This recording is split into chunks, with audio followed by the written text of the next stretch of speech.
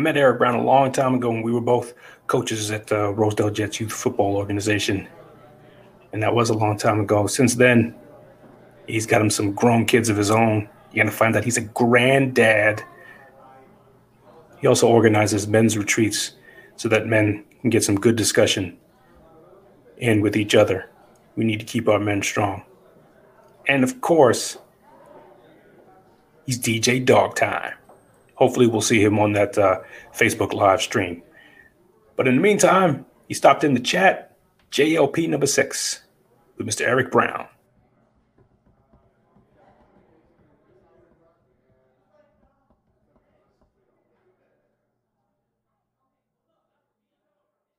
What's good?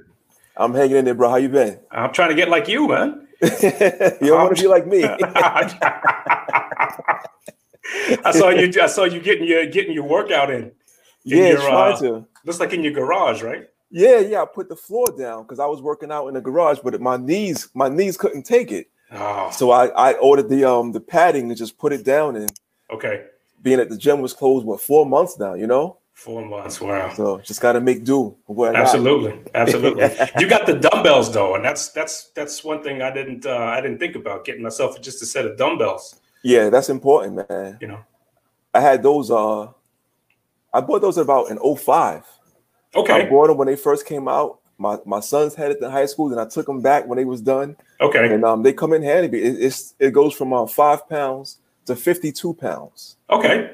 So it's a good workout. Yeah. Between that and the resistance bands, and what I do is I just go higher reps with like 30-second rest in between. Okay. Rather than heavier weights and like heavier weight, right? Yeah, right. And that's it. Just try to get it done the best I can. It's amazing how once we all got thrown out of our routine. Yes. And how hard it is to sort of like get yourself a new routine. Mm-hmm. Like my nutrition and workouts were on point when I had to go to work, when I had to pack my food, when I knew, okay, I'm going to the gym between this time and that time. That was it. I wasn't even thinking about it. Yeah. Just go ahead and do it.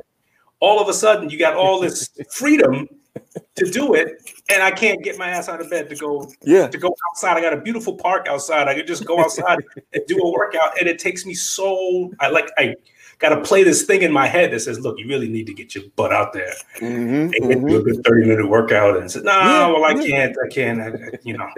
Oh, man. Yeah, it's unbelievable. It's tough once you get taken out of your norm. Yeah. You got to find that new norm. At first, if it's temporary, all right, whatever. But this is the new norm. So it's like, you just got to get with it. Yeah. And if we're able to go back in any capacity, just incorporate that back into your new norm. Absolutely. And that's pretty much it. Absolutely. My nutrition went to crap. Mine too. I just started like last week. I just realized, hey, look, there's no reason. My brother and I were talking about this before. It's like, you know what? You're going in the fridge all the time. You're not hungry. You're bored. Yeah. Essentially, that's what it is. And when you had those constraints on you, you didn't think about it. But now, not at all. You're not doing anything. So, I'll make a sandwich. Yeah. And that's how you watching the show. The commercial comes on. Let me go see what's what's in the fridge. Again, like maybe something changed the last half hour that I walked in there. Maybe I missed something. Yeah. When you're going to be home, let me get a few bags of chips. Oh, let me get some cookies. Oh, they got a two for $5 and a $2? Oh, that's up. Oh man. And next thing you know, it's all downhill. Is your family good? Yeah, all is well. All is well, thank God. And how about yours? Everybody's fantastic, man. Yeah. Everybody's fantastic by the grace, yeah.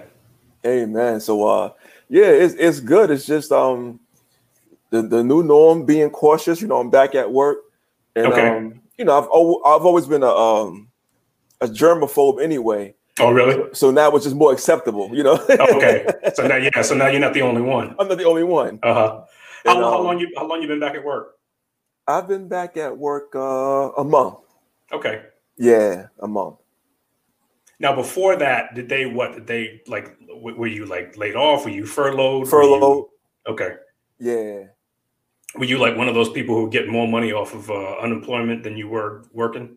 Well, not more in the overall big picture, but as far as, the take home and stuff like that, And once you don't have to pay for your railroad ticket and this and that, it kind of balances out. It kind of balances out. I didn't realize how much money I was spending simply from commuting. Yeah. Simply it's from a lot. The railroad ticket, and then, stopping, grabbing you a cup of coffee, and maybe you go grab, lunch with a friend here and there. It adds up. Like that. All of a sudden, I see this number at the end of the month, and I'm like, wait a minute, where did all this money come from? You mean I had all this money there? and it's gone? And it's gone. I didn't even think about it. Yeah. It's amazing. Even with our general spending, if everyone actually held on to receipts, or you make a spreadsheet and look at your spending, you'll be surprised at what you spend money on and how it adds up. Because because you nickel and dime it during the course of a month.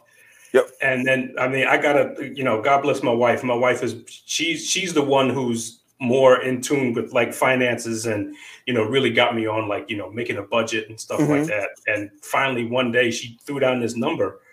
Last year, she says, "Look, this is how much money you spent last year just going to a bar, just going to a bar," and it was like $9,000, and I was like, "Holy shit!" And it just never dawned on me, because it's $40 here, it's $30 here. Yes.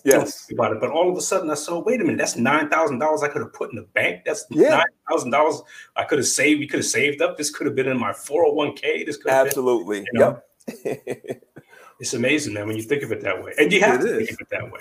You got to think of it. Every dollar. I heard this dude. I don't know if you listen to this guy, Dave Ramsey. But he made a statement that I thought was kind of cool. He said, "You know what? Every dollar you bring in has an assignment. Every dollar you have has a job to do. And it's either Dave Ramsey. Yeah. Write that down. Yeah. It's like every dollar has an assignment. So you're either buying groceries, you're either getting rid of debt with it, you're either building something with it. But it's not just like hanging out waiting for you to do something. Every dollar's got a job to do, and you got to put it to work. Yeah. And we have to learn the difference between spending and investing. Yeah. And it's like most of the money that we have, we spend it. Yep. When it's supposed to be invested, and then you spend what's left. We spend whatever and try to invest what's left. And it doesn't work out for the long haul. I have a coworker a few years ago. He had I don't know if it was like ulcers, but something happened. So he had to give up smoking. Okay. So he was able to do it. So he stopped smoking, and then he realized between his cigarettes, they pack and a half a day, whatever it was, and also he will always play lotto when he go to buy the cigarettes. He said when he stopped smoking, he was saving $800 a month. Woo! $800 a month. That's a part-time job. Yeah. Oh my God! Just from $800 just from smoking. Lotto. Yeah. Yep. Ridiculous. And lotto, and I try to tell people to stop playing lotto. I try to tell people to stop. I mean, okay, everybody wants their shot, but if you notice, lotto's only in certain neighborhoods. It's not in. You don't see it in rich people's neighborhoods. Yeah. But it's always that if you're middle class or under, you can go ahead and give the state. It'll be right there. Exactly. Yeah, it'll be right there. Yeah, that's true. I never thought about that. It is. There's so many things that are just not in certain neighborhoods. Payday loans. Yeah. When I was younger, I thought payday loans was like the greatest thing ever, ever invented. What? You give me money now and I just got to pay you back later? Sure, why not? And I was borrowing more to pay back. Yes, money. You get caught up in that cycle. Yeah, you get caught up in that cycle, and you're always broke. Yes, always broke. You always have no money. Yeah, because it's committed to somebody else. Yep. It's tough, but those things need to get out of business, man. We need to get those people. We need to. I mean, I'm serious. I think as we start looking at things, and as we're taking this time to looking at things, I think we have to start looking at certain industries and saying, you're really not helping our communities. It'd be kind of a good thing if you would just go away. Yeah, you wouldn't be around these things are our downfalls, and you got to go. Yeah, this entity, whatever it is, you just got to go. You got to go, or at least change the way you do business. Yeah, so that it's a benefit to your community. Yeah, exactly. But everybody's community minded. It is tough. Those are the fights we need to have. I really don't care if you want to tear down a statue. That's not gonna help me. Yeah. No, it's not gonna come. That whatever that person did, good or bad, has already been done. And it's like that's not gonna affect me now. If legislation was written into place, I want to see that ripped up and ratified. But the statute and all of that, that's like a gimmick. Yeah, I mean, it is. It's a show. It's a show. People want to show everybody how woke they are. Yes. Yes. And just it's fruitless. It's not going to get you anywhere. Not at all. There's some people. I don't know if you read this, but there's some people who now they want statues of Martin Luther King taken down. Really, I didn't hear that. Because he was very vocal against the state of Israel. Okay. And our investing in the state of Israel. Mm-hmm. So they dubbed him anti-Semite. And so, we can't have an anti-Semite hanging up here. So let's get rid of it, And it'll never stop. It'll never end. Yeah, and it'll never stop, and it will never accomplish anything. No. Yeah, so it's I don't know. It's one of those things. It's eye candy. That's doing no one any good. It just is my opinion. Yeah, no, I agree with you. It does nobody any good. It makes you. It's one of those things that you feel good. You feel good in the moment. It's almost like kids having a tantrum. Yeah, and you give them a piece of candy to keep that kid quiet. And that's it. A piece of candy, but it doesn't do anything. Yeah, you would be more effective in saying, okay, this is what this person did. George Washington, he was the first president. He was this, he was that, but he also really didn't have wooden teeth. Those teeth were extracted from. Just tell the whole truth, right? And let us take it for what it is. Yeah, that's more important than ripping down the statue and this and that. These people are part of our history, yes, right? But just tell the whole story. Don't tell the one side of the story and that's okay. Yeah, it's almost like people feel, and unfortunately, it's a lot of white people who are trying to trying to protect us. Mm-hmm. Like trying to say, hey, I'm on your side, so I want this statue taken down. Yeah. You can't handle the whole, truth. Like you said, you can't handle the truth of what it is, and people have just these strange notions about there's this guy, I forget his name, but he puts out these YouTube videos, and what he does was he takes a narrative, right? And he asked somebody about something. So he went out to Berkeley, California about our ID laws for voting. Is that racist? And a lot of these people, a lot of young white kids said, yeah, it's racist. And the reasons they said was, because a lot of times people in these communities can't get ID, and people in these communities don't have access to internet, and people in these communities can't, they don't have transportation to get back and forth. So he took those answers and went back. He's from New York. He went back to East Harlem. Okay. And talked to residents of East Harlem. And he says, hey, I was in California and they were saying that voter ID laws are racist because you have problems getting an ID. And they were like, who's got problems getting an ID? No, I don't have a problem getting an ID. So, okay, well, then people have problems getting access to internet. I said, what are you talking about? I've had internet for like 30 years. Yeah. So we kind of adopt ourselves in these narratives that just don't exist. Yeah. I don't need you speaking for me. Correct. Just hear me when I speak for me. Right. Allow me to speak for myself and then listen to me. But I don't need you to do it. I'm good. I get into arguments all the time. I try to tell people, hey, bro, I'm free. I've been free for a while. I can, some things I can handle. Trust me. I'm good at it. I can do it. It's unleashed. But nobody wants to do it. Everybody wants to do it for you. Yeah. Are you still in Queens? No, actually I'm in Massapequa. Okay. Yeah. I've been out further out than me. Yeah, I've been out here for 8 years. Okay. Yeah. All right. You like it out in Nassau County? I love it out here. Yeah. I never thought I would. I didn't want to leave Queens, but the wife, she's from Long Island. She didn't want to come to Queens. So I said, okay, it's all right. I'll do the Long Island thing. We see how it works out. I love it out here. Yeah. Yeah. It seems like Nassau County did to me. They seem to do a better job during this COVID thing too. Yeah. It just I don't know. They just seem to let people go ahead and figure out how you can get stuff done And then if we need to like throw the hammer down on you, okay, we'll throw the hammer down on you. But we won't start off by throwing the hammer down on you, because what they're doing in the 5 boroughs is, in my opinion, is kind of ridiculous. It seems kind of silly. It's tough because of the density in the 5 boroughs also. Yeah. And it's like you have to err on the side that's, you have to overdo it to get what you really want. Yeah. So it's tough. I've said this all the time. I said de Blasio it's interesting because everybody hates de Blasio. Yeah, both sides. It's like both sides. Yeah, thugs and cops both hate de Blasio. I've never seen this before. Exactly, I've never seen this before in my life. Like, you could probably have the most racist cop and the biggest hood rat sit down and have a decent meal discussing what they don't like about de Blasio. Yes. And they probably get more accomplished. That's amazing. Oh, God. Oh, and are you, your kids are good? Your kids are they're grown now? Do they have any families of their own?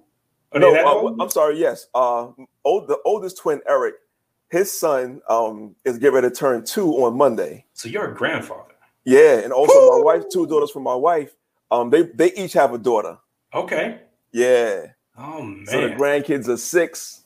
6, 4 months, and almost 2. Look at that. Yeah. Got grandkids. Wow. Yep. All right, Grandpa. So that's it. You a grandpa now. How's it feel to be a grandpa? It feels good. Does it feel different? It's different because, as with your children, you want to make sure they're okay. So now you have to make sure another whole generation is okay. And even with your spending and your planning, you got to keep in mind you want to be in position to do things for that next generation. Because my father, he does a lot and has done a lot for our children, his grandchildren. So I was like, okay, so I got to make sure I at least do what my father did for my grands, right? And I got to do more. So it was like I'm strategizing now to make sure, with the 529 plans and little bank accounts and this and that, and trying to see what their God-given gifts and talents are. Maybe try to steer them a certain way. Oldest granddaughter, she will flip, she will walk on couches. She's like a natural gymnast. She has no fear. And it's like just seeing those things and try to, all right, let's try to gear her towards that. Right. And just, just see what you want people. The thing is, you want people to be happy and to be fruitful in what they like. Right. So if you can push them to do something they like, you will have less of a problem with them. Yeah. Because that thing will always occupy their time. Assuming it's a positive thing, that thing will always occupy their time. So if you can start that when they're young, that's all they will know. And like with my sons, they started playing sports at the age of 6. What a lot of us did. And sports always kept them walking the straight and narrow. If you want to continue to play sports, you got to do good in school. Right. You got to clean your room. You got to do this. You got to be respectful. Right. If you want to go on this tournament, you got to. So they have that discipline. You got to get up at a certain time. You got to be at this practice. You got to do that. Yeah. And they're still the same way. Even at 27 years old, they really don't even hang out on the weekends because they work out early. They work out early in the morning like me. So they'll go out earlier. They have their fun, but they'll go out earlier. But in that Saturday morning, that Sunday morning, they up early. They working out, and it all started from a young age. So that's good. Just trying to help set a certain structure, help set up a certain environment so they get used to things being done a certain way. Right. And that's pretty much it. So with a little love, the grandparents got to have a little extra love, a little extra love. Yeah, extra leeway, little spoilage. As long as everything is done the right way, then I can do my spoiler. Exactly. Hey, look, I heard this phrase one time, and I was like, "Yo, this is so deep." Like, you can either raise your kids and spoil your grandkids, or you can spoil your kids and raise your grandkids. It's that simple. And I see that so pervasively now that I'm old. It's amazing how you've lived a life and you see the same things, but that extra 20, 25 years says, oh shit. Okay, that's what this means. Eye-opener. Yeah. You mentioned your father. Your father was a pastor, right? He is. He's my pastor. Okay. All right. Yeah. Yep. And you followed in his footsteps. You're a pastor too. Well, I'm not a pastor. I'm not going to say yet. Yeah. But I'm just helping him to make it easier for him to pastor. Okay. I'll say it like that right now. Okay. Yeah. But you've taken the pulpit a couple times, have you? Yeah, Have I yeah. seen that? I'm Okay. an elder. All right. I am an ordained elder. Yes. Okay. All right. Yes. And you've put a lot in. You've put a lot of work in some of your men groups, because I've seen you organize some men's retreats and things like my that. wife, she's been doing the women's retreat for about 8 years, eight years or so. With Sister I Got Your Back. Okay. So she actually so obviously the sisters' husbands was always asking, when is your husband going to do Brother I Got Your Back? Yeah. Or are you sitting home watching football? Exactly. While I'm relaxing during those weekends, watching the playoffs and stuff like that. So so we started the men's ministry, and it's good, and it's tough because men don't like to come out, men don't like to talk, so you'll get a smaller group as with the women. But what I'm realizing now is with men, it doesn't have to be okay. We're gonna go to this place on this time. It could be a conversation like this. Yeah, it don't have to be. We sometimes as men we function better just one-on-one, just talking. Mm-hmm. As opposed to you got to be there this weekend, this time. You may not be able to make it, and we just got to have a good dialogue more often as men, and also with different people. You got to look at your circle, make sure your circle is okay. Yeah, that's a big one. That's a big one, because if you got a bunch of like bums and alcoholics in your circle, that's You're either gonna feel alone or you're gonna join them. Yeah, one or the other. Neither one is productive. Yeah. They say a shark will only grow 8 inches in a fishbowl, but it'll grow 8 feet in the ocean. In the ocean, yeah. Yeah, so you are a product of your environment. So you got to make sure your environment is intact. Yeah. And not to say you have to not speak to anybody, but you may have to say, you know what, I may have to reach out to this brother right here and talk about this. Right. This person knows finances. This person knows this. This person knows this. And just, That's so important for men too, because it seems like men are kind of like being attacked. Mm-hmm. It seems like the thing that makes you a man is kind of the thing that almost society is like questioning now. Yeah, that's true. Like that. It can go overboard, of course. But I mean, there's valid to a guy that kind of is willing to just burden it and put it on his shoulders and carry that load. And that's kind of, what we're used to seeing. Yes. And now we're trying to say, okay, well, that guy is now, he's a toxic man or something like that. And I don't know. I think men feel out of place. I think a lot of men just feel out of place. like they don't know what they're supposed to be. Yes. Yes. Mm-hmm. They know that what I feel like I'm supposed to be. Yes. But then when I do it, I get shit for it. So, it could be very confusing, and especially for young boys too. Yeah. It's one of those things you have to find that balance. As a man, I believe you're supposed to be able to bear certain things and do certain things, but also you have to understand if it's raising your stress level, if you're not in your right mind, you have to talk to somebody at that time. Right. You just can't keep carrying a load that's just that's that you're not able to carry anymore. Mm-hmm. So that's so hard to do, because you think you kind of think you're doing it by yourself, and you kind of think you're the only one doing it. Mm-hmm. And then, like you said, when you start having conversations, when you start like talking to people, you begin to realize that no, you're kind of like one of a group. Yeah, absolutely. Who are feeling the same way. And it's important as a man to have a positive outlet. Mm-hmm. Like with me, just going to the gym, and that's one thing I miss about the gym. Just getting up. I have my headphones on, my hoodie on, which is like my blinders. I'm in my own world for that hour and a half, whatever it is, and it's just getting everything out. I just going about my day. I'm good. Yeah. So it's like you have to have that positive that outlet, whatever it may be. It helps you mentally too. Absolutely. Yeah. Absolutely. It clears you up. That's what. Yeah. When I started working out, first thing in the morning, and it just made my day better. I just felt better all day. You just feel better all day long. Yep. There's like a clarity that sort of came. Yes. After that, everything just seemed clearer, and I know there were times when your mind is working on something and you got a little conflict going on in your head. You don't know what to do. You get a good workout and you get a good sweat, and then all of a sudden things seem to like pop in clearer. Absolutely. Yeah. So those things are they're important. The good conversation, having your outlet, and knowing that you're not the only one going, whatever you're going through, you're not the only one. Right.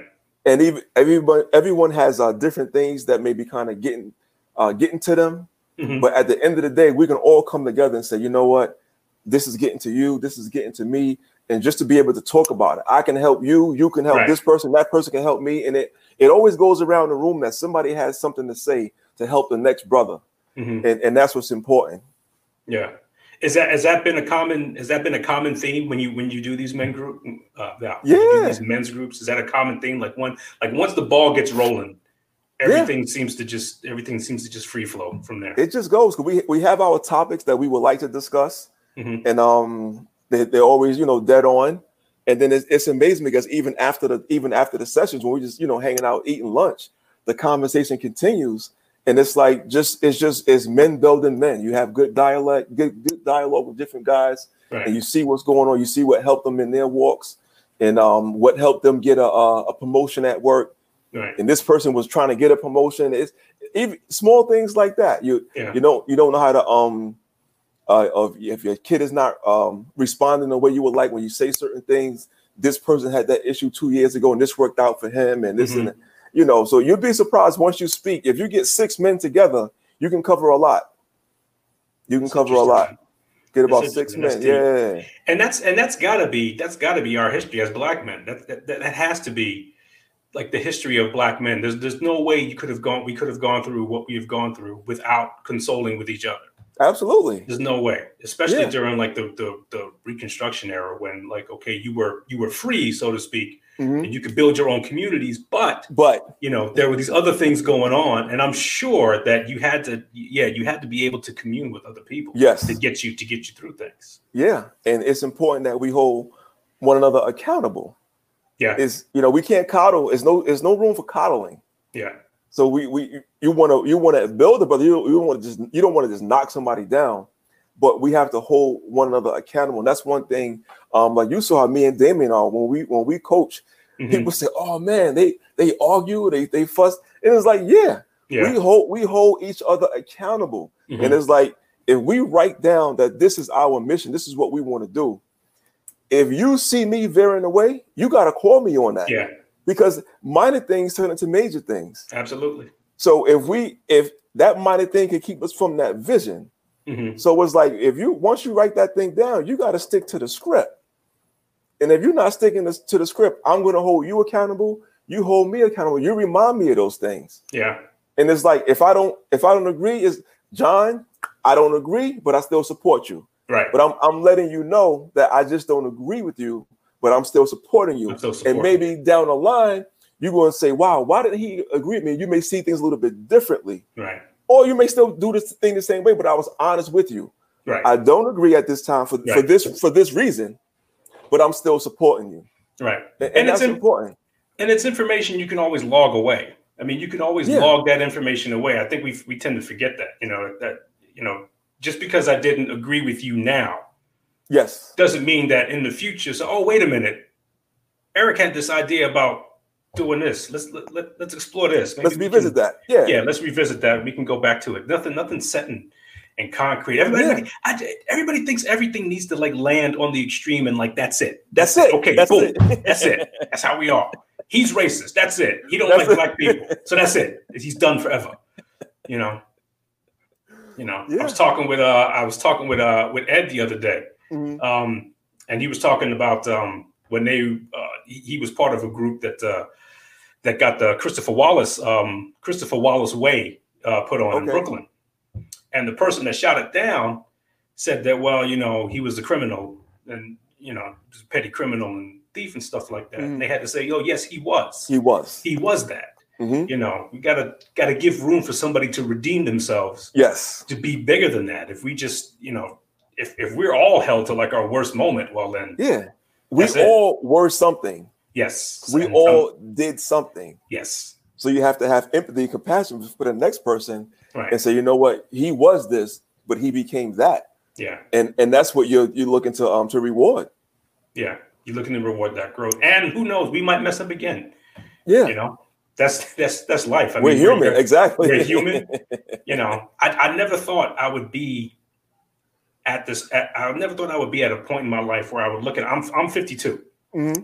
I'm 52, but I'm not scared of 62. Yeah, correct. You know what I mean? Yes. Like when I was 32, I was scared to death of 42. Yeah. You know, I was like, oh my God, am I going to make it? I thought I was going to be dead by like 45. You know, but even now at this age, I'm looking forward to like plowing ahead. I'm looking forward to these things that are coming along, and they're going to be challenges. And you kind of say, okay, this is a setback. How are we going to, how are we going to regroup from this? How are we going to move forward? It's as simple as that. Clint Eastwood on Heartbreak Ridge is you got to improvise, adapt, and overcome. There you go. That's and that's like every day. That's every day. It is. You set your game plan. Mm-hmm. I mean, I refer to football almost all the time because football, you scout a team, you review the film, you get your game plan set. You know what you like to do. You know what they want to. You get your game plan set. But after that first hit, sometimes you got to modify things. There you go. It's as simple as that. You know what? I planned this, but this may not be working out. Yeah. So I got to adjust. That's it. We're going to do this and we're going to keep on going. Sports is such a great analogy for that, too. Yeah. Sports is such a great analogy for it. It's a shame that people are looking at this. Going back to the thing I said about not letting men be men, it's kind of like a shame that people are looking at that as sort of like this is a problem with men because they sort of like get together and beat up on each other. And it's kind of like, no, that's kind of that in a way, that's kind of like what you need. You kind of need people to do that because that's how you learn to. That's how you learn to do things. Mm-hmm. That's how you learn to. It might look like just like simple X's and O's, but no, it's a game plan. It's with a goal. You have. It's like you need a little bit of patience. You need to know when to put the foot on the gas. You need to know when to dial it back. Yep. You need to know when to say, okay, this ain't working. Let's go ahead and do something else. Yes. Oh, you were the right person for the job. Okay, maybe you're not the right person for the job. Let's do something. All of that stuff can be translated into business, into economics. Absolutely. It's strategy and it's structure. Yeah. Well, it's structure first. It's structure, then it's strategy, and then it's adjustments. And those same principles, like you said, that's in our everyday life. And that's one thing I really enjoyed. More so once we got to Rosedale, coaching the defense, we had the kids calling the game. Mm-hmm. Once we find that kid, it's like, the Jamil and kids like that. Yeah. It's like, once you see this, you call that. Tehran was good with that with Pony Black. He wasn't even one of the big time players before that time, but he had it up here and he had it right here. So it was like, that's my guy. Yeah. He has a mind and he has heart. So I know whatever I say to this kid, he's going to see it and he's not afraid to go after it. Yeah.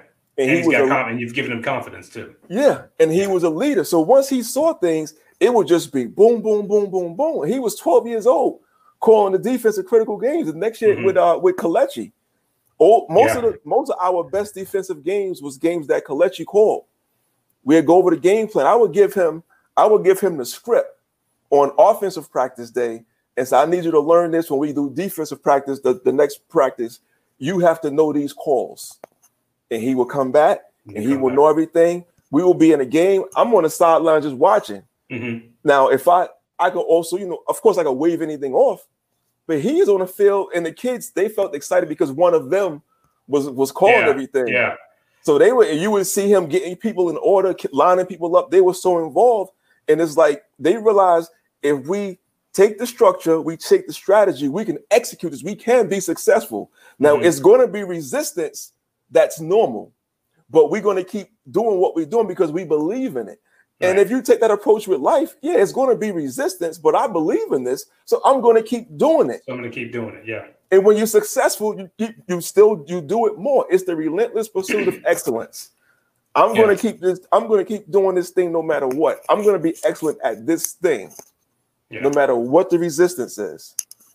That's amazing. And it's amazing. It's amazing when you find that kid too. Yeah. It's amazing when you find it's like, I don't know, something gets introduced to him and all of a sudden just a light bulb goes on. The light bulb. Yep. Everything just makes sense all of a sudden. And it's amazing. And there's those things you said it's hard. There's it's amazing to see that in kids.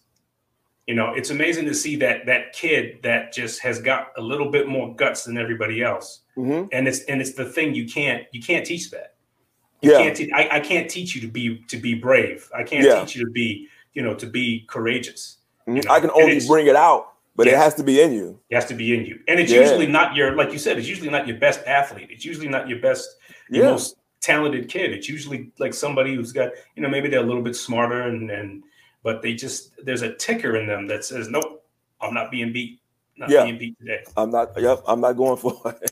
It's amazing. It's amazing when you see that. Yeah. I wish I was a better coach than that, because I wish I could have found, I think I could have found a couple more. Well, it's not even you. First of all, you was a good coach, great coach. But thank you. But but you know what? The thing that's interesting with that is, I always felt that, you know, because as a coach, you don't know everything. Right. But it was like once we got the roles there, it was like a fresh beginning. So I was able to reflect more on the things I didn't do as a coach with the Rifles that I, Coach E. It's like, you know what? This kid could have been better if I did this. This kid could have been better if I said this. You know what? He did have a little bit of heart, but maybe I discouraged him. I didn't say something the right way. Yeah. So it was like by the time we got a whole new group of kids, it was like a clean slate. And it's like we had a motto: whoever come through the gate, we're gonna make that kid a good football player. That's it. Whoever come through the gate. And that was our approach with, and that way you spend the proper amount of time with everybody. And whoever is naturally a little bit more gifted, they're going to shine. They're going to shine, yeah. The average kid is going to be better than he would have been had you only just focused on those quote unquote the studs. The studs, right. And that was it. And then you realize that, wait a minute, this kid he's good for this kid is good for that. And then you hear the questions they begin to ask. And it's like, okay, he was thinking about that. And sometimes you ask, well, what made you think about that? Mm-hmm. Oh, because you said this 2 weeks ago, and I saw the kid do so and so and so. And it's like, oh, yeah. Yeah, you're right.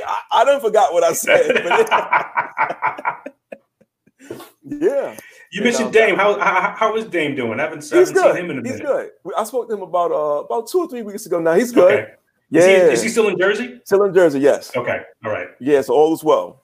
Oh, nice. That's good to hear. I saw him, this is maybe about a year ago. Like we bumped into each other in the Long Island Railroad. Okay. Yeah, and he was all lawyered up in the suit. It's like, I forgot. Oh man. Now that we are in the land of COVID, you know, what I don't know, do you find yourself doing like investing? You went back and started DJing again. You know what? You did a few of those, and I was so happy to see you do that. Yeah, I was nice. working on another one because I haven't done one. I think June 5th was the last one. But since I've been back to work, it's been tough. So I started working on a few mixes. So I want to do it again. Basically, people was hitting me up like, "You need to come back." I'm like, "Man, I'm done. I'm not." But they wouldn't let it go. And I'm but like, but you had all the crates, you got all the equipment, everything was still there. No, I had nothing. Oh, you had nothing? All I had, always kept my turntables. Okay. Because I worked at Kennedy Airport when I was 18, just about my turntables. Okay. So no matter what, I'm keeping those things for life. Okay. Those are going to be always at my turntables. I gave all my records away. I think some maybe at my parents' house. But a friend of mine I could have got the records back. But it was basically with the technology, everything was on a laptop. Everything's on a laptop. So I just bought a Serato mixer. Okay. Entry level, nothing too crazy. Had to learn how to do everything, and I already had a lot of my main music I already had on iTunes. So I had to get like instrumentals and acapella. So a few DJs they hooked me up with some music, and once I started mixing it, it felt good to be back on the ones and twos. And I was a little nervous. I said, "Man, going live is tough." You get the critics. Absolutely. You get the critics and you get the requests. I'm like, when you gonna talk to Melissa Morgan? When you gonna do? I'm like, chill. I've been away for 15 years. I haven't done this in 15 years. Let me just work at my own pace with what I'm trying to work with. It was nice. So many people started doing that. So many, like even like accomplished DJs and whatnot realized that there was some value in just do this and give it out to people. That's it. It was, and that's what it was. It was just a refreshing escape from where we are. Mm-hmm. And it was like, oh, get to back some of them old jams. See DJ Dog Time. You didn't refer to yourself. You weren't E no more. You were DJ Dog Time. Yes, absolutely. It was cool. It was just nice. I hope you do some more of that, man. Yeah, I certainly plan to. Nice. It was good feedback. And the thing I like about it is that, you know, when you playing the songs and you see in the comments, oh, I remember this song. I was doing this. I was at the Coliseum. I had these clothes on, and it's just all good memories. All it is. That's it. Yeah. Oh, this song. Exactly. That's all it is. You know, it's amazing what memory does. Like memory sort of like shields all of that, you know, because I'm sure there was some negative stuff going on with everybody at those times, but you kind of like forget about it, you know.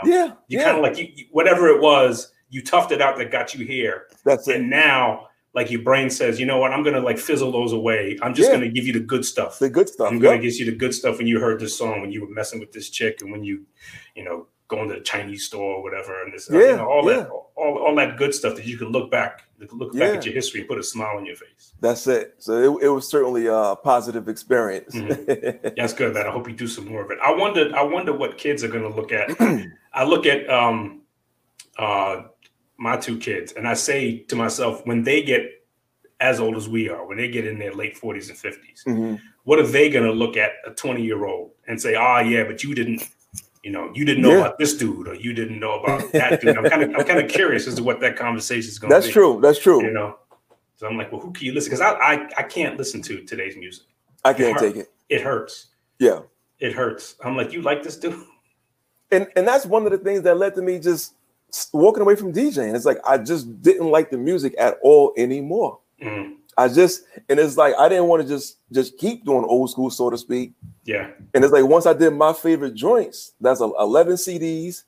Then I did the Blend Factory, which is like 52 blends on one CD. I'm like, I'm done. That's it. I already did it. I'm not gonna I can't keep playing. I can't keep making new CDs. It's already out. That's it. It's already out. Done. I did. I don't like anything new. I'm done. And it was like, But this music is I go to like kids' baby showers, and I'm hearing this music, and it's just not sitting well with my spirit. Yeah, and I said it's not even like a church thing. I said it's just not, because I can still play Rakim, I can still play Kane, and I'm good. You know, the '90s dudes, and I feel I'm good. Yeah. But this new stuff, I'm like, I don't want my grandkids playing that. I don't want that vibe in their spirit. It's not good. Yeah, there's something that just doesn't feel right about it. I don't know, man. It's just, I've spoken to a couple of DJs who were, and a couple of them said some things that I thought were kind of interesting. They said one of the things is that they said that our generation are unfair critics because we were sort of at the dawn of like hip hop, and I guess in the evolution of R&B. Yes. So we kind of were at the genesis of things. Okay. And so we didn't know what was good. When we were 18, 19 years old, we didn't know what was good, but we just heard new different things.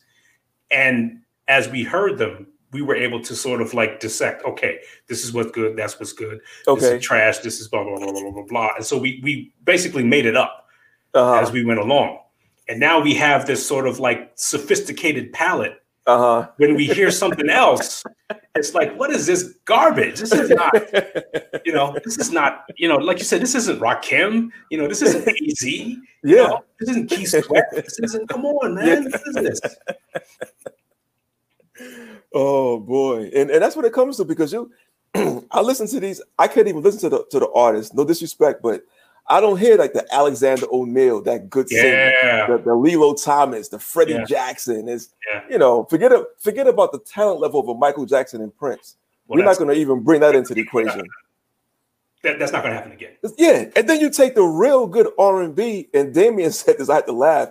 He said they had to make a whole new genre for legitimate R&B, which is neo soul. Yeah. So all of the real singers, they had to quote unquote go get shifted to the neo soul genre, because it wasn't even R&B, and it's like they're just R&B singers. Yeah, and it's amazing, but because they're not with the jump, so to speak, I don't know.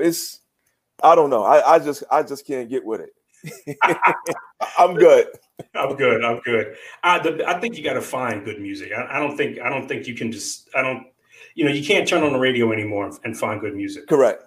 You have to like some of the most popular people aren't even getting played. Like they have their own fan base. Yeah. You know, they have their own online connection. They do it through Twitter. They do it through their own individual websites. Yeah. And like I don't need to get, you know, radio play because they got that instant feedback from their fans. They put something out, their fans like it, fine. They give them, you know, some more of that. Yes, absolutely. Keep doing it. And I don't need a record deal. I don't need this. Yeah. That, you know, because I started listening to Alex Isley, which is one of the Isley brothers' daughter. Mm-hmm. She's a very good singer. She has about maybe 4 or 5 albums out. 4 or 5 albums? Yes. Albums? Yes, album. I can't remember how I stumbled upon her, but she's very good. Also, Lindsay Webster. I heard her on, I think I was playing Watercolors on Sirius, and they play her from time to time. She's a very good artist. She has about 3 or 4 albums out. Mm-hmm. Lindsay Webster, very good vocalist. Then, of course, like the Robert Glasper, Harris Martin, one of my favorite that died, Roy Hargrove with the Jazz. So Roy Hargrove died? Yeah. Roy Hargrove passed away? He died last year. I want to say about October. No. How did I miss this? Yeah, September. Because I know I went to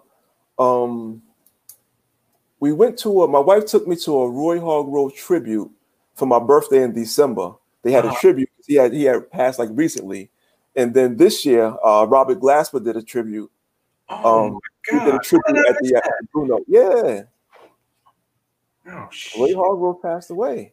Oh, my goodness. How did he pass away? Was it like what? Yeah, it was the OD. Yeah. Oh. Yeah. Yep. You hate hearing that. Yeah. Yeah, but I play artists. I like those artists. Yeah. You know, quality singers, quality musicians, creative, you know. Can't find them. They're not being played anymore. Yeah. You can't find. I don't know where you would go to find music. Like where do you go to you know, like you remember the days when everybody would get together and just listen to music? Mm-hmm. Like, yo, I got this new album. Come on over to the crib. Come over to the crib and we'll all like listen to it. I don't know. I guess they just share everything. I guess they like, yo, check this out. I guess they find it on YouTube and I guess so. You know? Yeah. Because the only way I found out about a lot of artists would be like if I go on I guess Apple Music, you do like Robert Glasper Radio, and they'll play artists similar to him. Similar to him, okay. Yeah, even a girl, her, HER, whatever. Oh yeah, yes. You know, she's a very good artist, and she has like about a couple of albums out now. But it's like artists like that, they're not in the forefront. And it's like according to their ability, you would think that they would be. Right. But I guess because they're not fitting in with what's going on right now, they're not getting the attention. And I guess it's so easy. Well, I shouldn't say easy, but I guess it's just you can create your own lane. I think probably better now than what you could have done maybe 25, 30 years ago. That's true. You can create your lane in which you can do your thing and find people who enjoy your thing. Yeah. And let that build up. Yeah. And so if a music company does come at you, you know, your retort is, okay, well, I got 1 million people liking my stuff. Mm-hmm. So that check needs to be a little bit bigger than what you know. Yeah. See, but the problem with that is the only problem within that is more so nowadays you look for streaming. So they don't get the high volume of streams. And also with the COVID, they don't get a chance to tour. Yeah, touring is where you make your money. Yeah, they do all of these shows in these smaller settings. And they're able to, you know, they have a residence here, they have a residence there, and they can stay somewhere and they can make their money that way. But with this situation, they haven't been able to do that. Like Lindsay Webster, she'll go live on Facebook and hope to generate revenue that way. But it's been tough for her, and a lot of artists like that. Most artists probably like Yeah, that's gotta be tough. It's gotta be tough for them. Gotta be tough. Definitely. I mean, I don't know what they're doing with sports. I don't know if athletes are gonna be playing or not, or like a bunch of dudes are like deciding they're going to opt out of playing and whatnot. So I don't know if sports is going to happen. Yeah. I keep, you know, they keep like, I'll believe it when I see it, you know, but I don't think it's going to happen. You got Kyrie Irving who says he'd rather do Black Lives Matter stuff than play in the NBA. It's kind of like, bro, you know, you can do both, right? You know? You don't have to do one or the other. Either or. Right. You could do both. Yeah. And I tell you one thing I noticed with my sons playing arena ball, like their season was supposed to start in late March, April. Oh, so okay. It got pushed back to the summer. Then it got canceled. The season is done. And it's one thing I like about going to the arena games is you go to the arena games. Okay, so that's more people playing football. You have refs. You have the vendors in the stadiums. You have the security. So many people are employed. Right, they're working.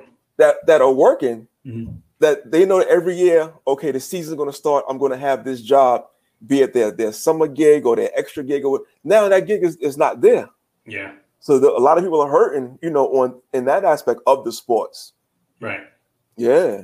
Yeah, a lot of people. I mean, I've seen some athletes like take care of like people who like ticket vendors and stuff like that, and that's always good to see. But I don't know, man. It's just you got to get those people to work.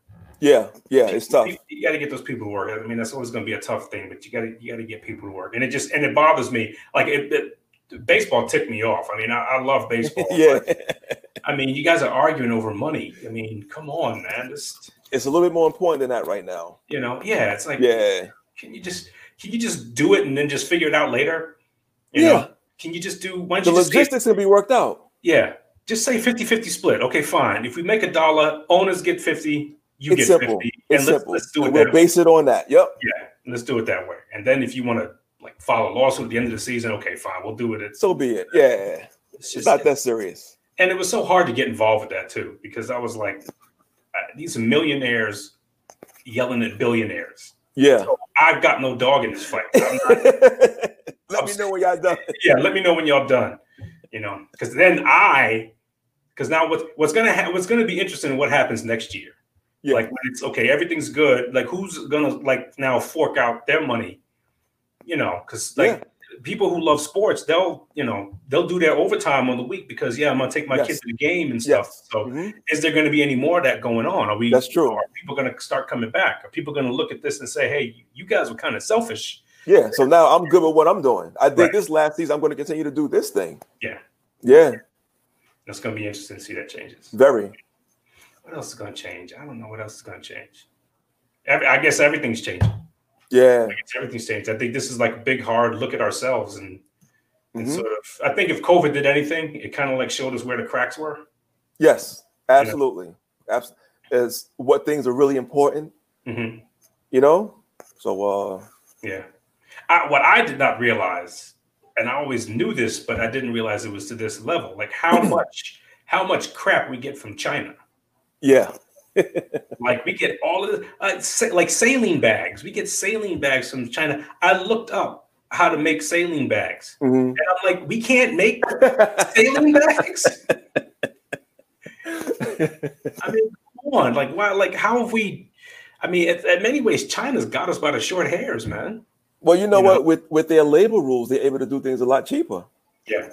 And ultimately, if a company can get 1,000 of something for $16. Yeah. From them, they don't want to pay $60 to get it done here. And our laws allow them to do that. Yes. So they can take advantage of they can both. take advantage. They can take advantage of the freedoms that you have if you own the company here. Yes. You can get Chinese labor to go ahead and do it cheap. Yep. So we'll see.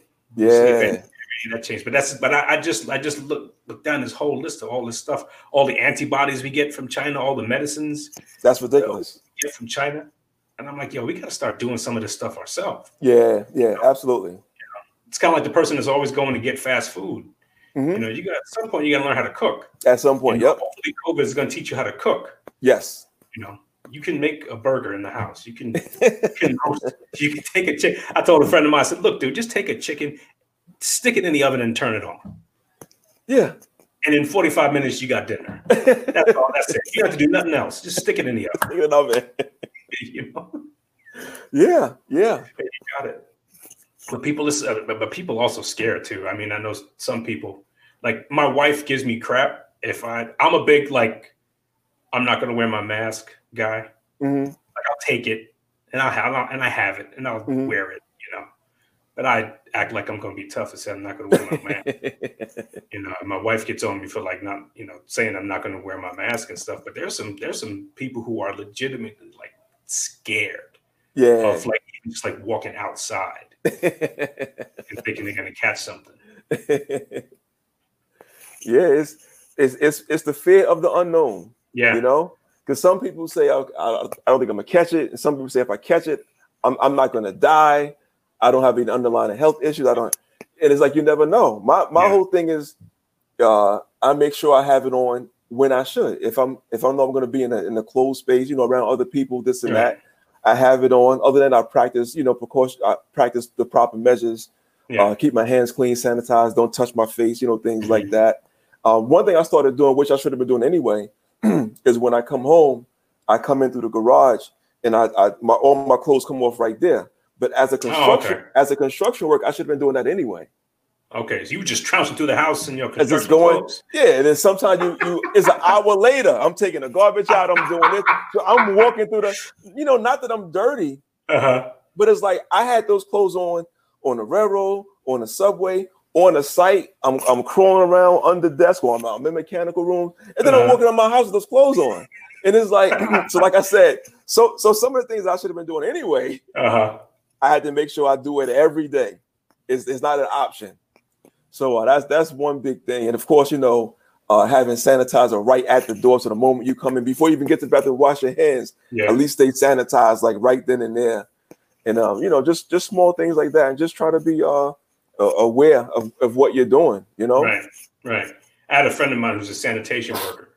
And he said he learned the hard way to, like when you come home, don't come in the front door. Don't bring your clothes in he would like wash his clothes with all the other clothes. No. And all the clothes smell like sanitation clothes. Wow. So that wasn't a good thing.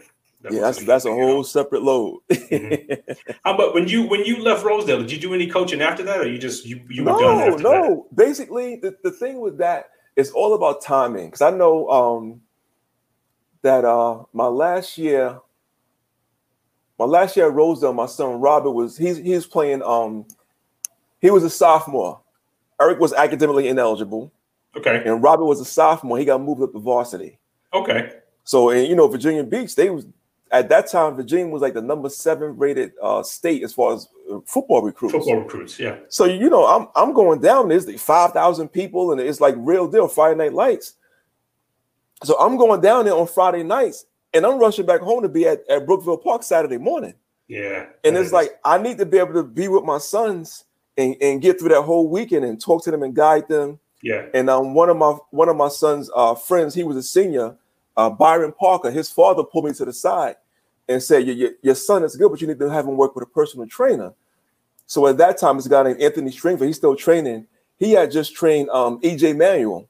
Okay. Yeah, so my son was working out with EJ Manuel like during that time, and it was like I have to make sure that I'm giving my sons the attention that they need because, like I said, I had one son whose grades he wasn't even playing ball, and the other son he may have a good future right there. So I have to make sure we, all the proper attention is given to him.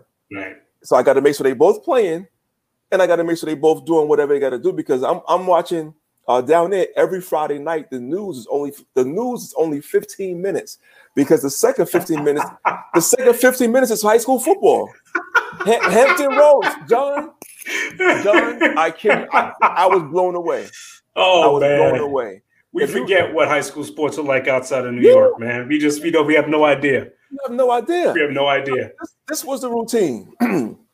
Friday night, the game. Let's say it starts at 7 o'clock. It ends at 10 o'clock. By the time I take them to their house, they get their stuff. We will go get like Chinese food or Sonic, whatever it is. Try to be at the hotel before 11 o'clock because by 11:15 the news is off, and we watch all the we want to see their highlights. You want to see all the Hampton Roads, and I'm watching these highlights, and they saying, "Yeah, this guy committed to Boston College. Yeah, this guy committed to this school. This, Percy had just graduated like 2 years prior." And it's like wait a minute, it's like that down here, and they was like, yeah, and I had no idea. Wow. And I'm like, I have to get involved in this. So meanwhile, I'm watching the news, and it's like, okay, I got to get to sleep because I got to get up at 3 a.m. and head back to New York. Yo, I'm telling you. That'll make you a man. That'll make you a mean person. Yeah. That makes you a mean person. And it was like, and Damien was going to law school in New Jersey. Yeah. I remember so that. Yeah. I'm back and forth to Virginia. He's commuting from Jersey, and it's like, you know what? We can't do this no more. I'm tapping out. That's it. I'm tapping out. and Coach Vince, he just started his company, his private real estate. So it was like, you know what? We gave it our all for these 2 years at this organization. Yeah. We did it for 6 years there. And we just have to, we got to do different things right now. Yeah. And as far as I know, neither one of us never coached again. It was just, and I was able to be at my son's games and not have to get up early in the morning. Got to get them up early too to take them back home and all of it. Yeah. It wasn't good. So That's good. Yeah, Virginia is like Virginia. I remember when Jamil left and he left New York to go to Virginia, and he commented on like the whole different world that it is. Yeah, I was seeing his highlights too because they was in school at the same time. Okay, he played for I forgot. Yeah, the Truckers. Cumberland. Yeah, Churchland. Yep. Churchland, excuse me. Churchland. Yeah, the truck. I would see him on the highlights, and it's like, yo, what's real down here? So I say, okay, the 11th to 12th grade, I got to get more involved. Even on the academic side, I was emailing their guidance counselor like every other week. Mm-hmm. Like, what do I have to do as a parent to make sure that they get their grades right? They do this, they do that, and we would correspond and this and that, and it's like, okay, if I was coaching, I wouldn't be able to do this right now. Right. And it's like I coaching other people is beautiful, working with young men, but I have to take care of mine right now. Yeah, exactly. I can't let that slip. And because that makes you a hypocrite. Yeah. So that was pretty much it. So it worked out good. They were both able to get scholarships. They went, to a JUCO, they went to a Division II, a very good school, Seton Hill. And very, very good experience. Nice, man. Very good experience. Nice. Congratulations. Appreciate that. Thank you so much. Congratulations, man. Raised 2 good young boys, and the reward is now you get to be a granddad. Yeah. You get to be a granddad. E, I'm gonna let you get out of here, man. I really appreciate you doing this, man. It was a good chat with you. I appreciate the opportunity, man. This is a beautiful thing. Absolutely, man. Maybe we'll do it again sometime, all right? Sounds good to me. E, you be good, man. Appreciate you taking the time, Eric. You're doing some great work, man. First with kids at Rosedale, and now with the men groups affiliated with your church. Keep it up, brother. Keep it up, and let's see some more of that DJ dog time. I don't know about anybody else, but I'm kind of looking forward to that, man. I hope that comes through. Also, we do have to, I have to make a correction. We mentioned the passing of jazz musician Roy Hargrove in 2018. I think he said he died of an OD, but that's I was mistaken, or we were mistaken. It seems like he passed away as a result of kidney failure, cardiac arrest as a result of his kidney failure. So I apologize for that, and definitely don't want to disrespect the name of Mr. Roy Hargrove. Once again, E, thank you, and thank you for listening. Check us again next time on John's Lonely Podcast. Peace.